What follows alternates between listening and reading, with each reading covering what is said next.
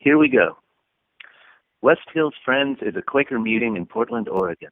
You can find more information about our community at westhillsfriends.org. As a Quaker community, we encourage everyone to share from their hearts, especially as it pertains to God's leading in their lives. These words are shared into a community that values the opportunity to respond and dialogue about what is said. The responses and dialogue are not included in this recording. The views expressed in this content are solely those of the original contributor and do not necessarily speak for the entire West Hills Friends community. Thank you for listening. Have a wonderful day. Thank you for listening. Have a wonderful day. This is First Word. This is part of what West Hills has built into their programming. I know there's some visitors today, which is why I'm saying this. And First Word is a time wherein anyone is allowed to come and speak for 3 to 5 minutes about their personal journey. So I don't count that as part of my 3 to 5 minutes. I'm going to start the clock now. Good morning. My name is Julie Payton.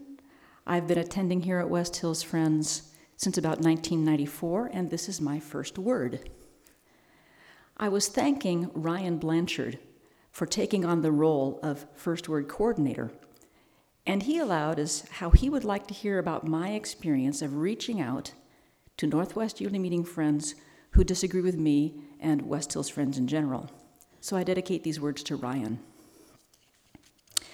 I've got some motivation for my actions. About 2,000 years ago, more or less, Jesus said something shocking. He said, there is something more important, there is something more urgent than coming to God in worship. Jesus said, if you are bringing your gift to the altar, and there you recall that someone has something against you, you leave your gift there at the altar and you go away and you make peace with that sister or brother. And then you come back and you pick up your gift and you bring it to God. About 2 years ago, a couple days after the conclusion of yearly meeting sessions, Tom Stave, our presiding clerk at that time, sent out an epistle. I assume he sent this epistle to every possible yearly meeting email list available to him. And in this brilliant document, he gave 3 steps to help the people of Northwest Yearly Meeting follow through on the words of Jesus, on that command of Jesus. I've got a copy of that epistle, and I'll leave it around for people to see later. So for the last 2 years, I've taken those words quite seriously. It felt like a call on my heart to do that work. So I've spent the last couple years in email correspondence and in visits. I've traveled to North Idaho and Southern Idaho this past year to meet with friends on their turf, because that felt important. The question then comes, is this working? Well, last year the yearly meeting elders released us, and I was absolutely devastated. But we got a reprieve. And after about 6 months, I got my breath back, and I renewed my efforts.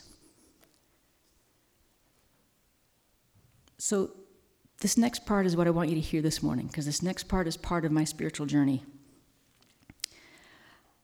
On Tuesday or Wednesday of annual sessions, I was at the early morning unprogrammed meeting for worship, and I was feeling some sadness. Not quite despair, but it was bordering on despair. It was pretty deep.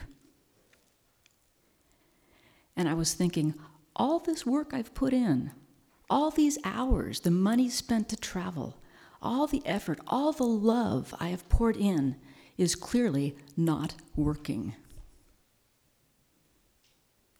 All the love, all the work, all the hours was not enough. And I heard the voice speak in my heart. Side note, this is important because I haven't heard that voice since the year 2000. It's been 16 years of silence. Not complete, that's a longer story, but I hadn't heard so I hear this clear voice in my head in response to my agony that all this wasn't enough, and the voice laughed at me. And the voice said, "Of course it's not enough. Did you really think that you could solve this problem? Did you really think that anything you did would be close to enough? That's hilarious. You have brought your 2 loaves and your fish, or your 2 fish and 5 loaves, or whatever.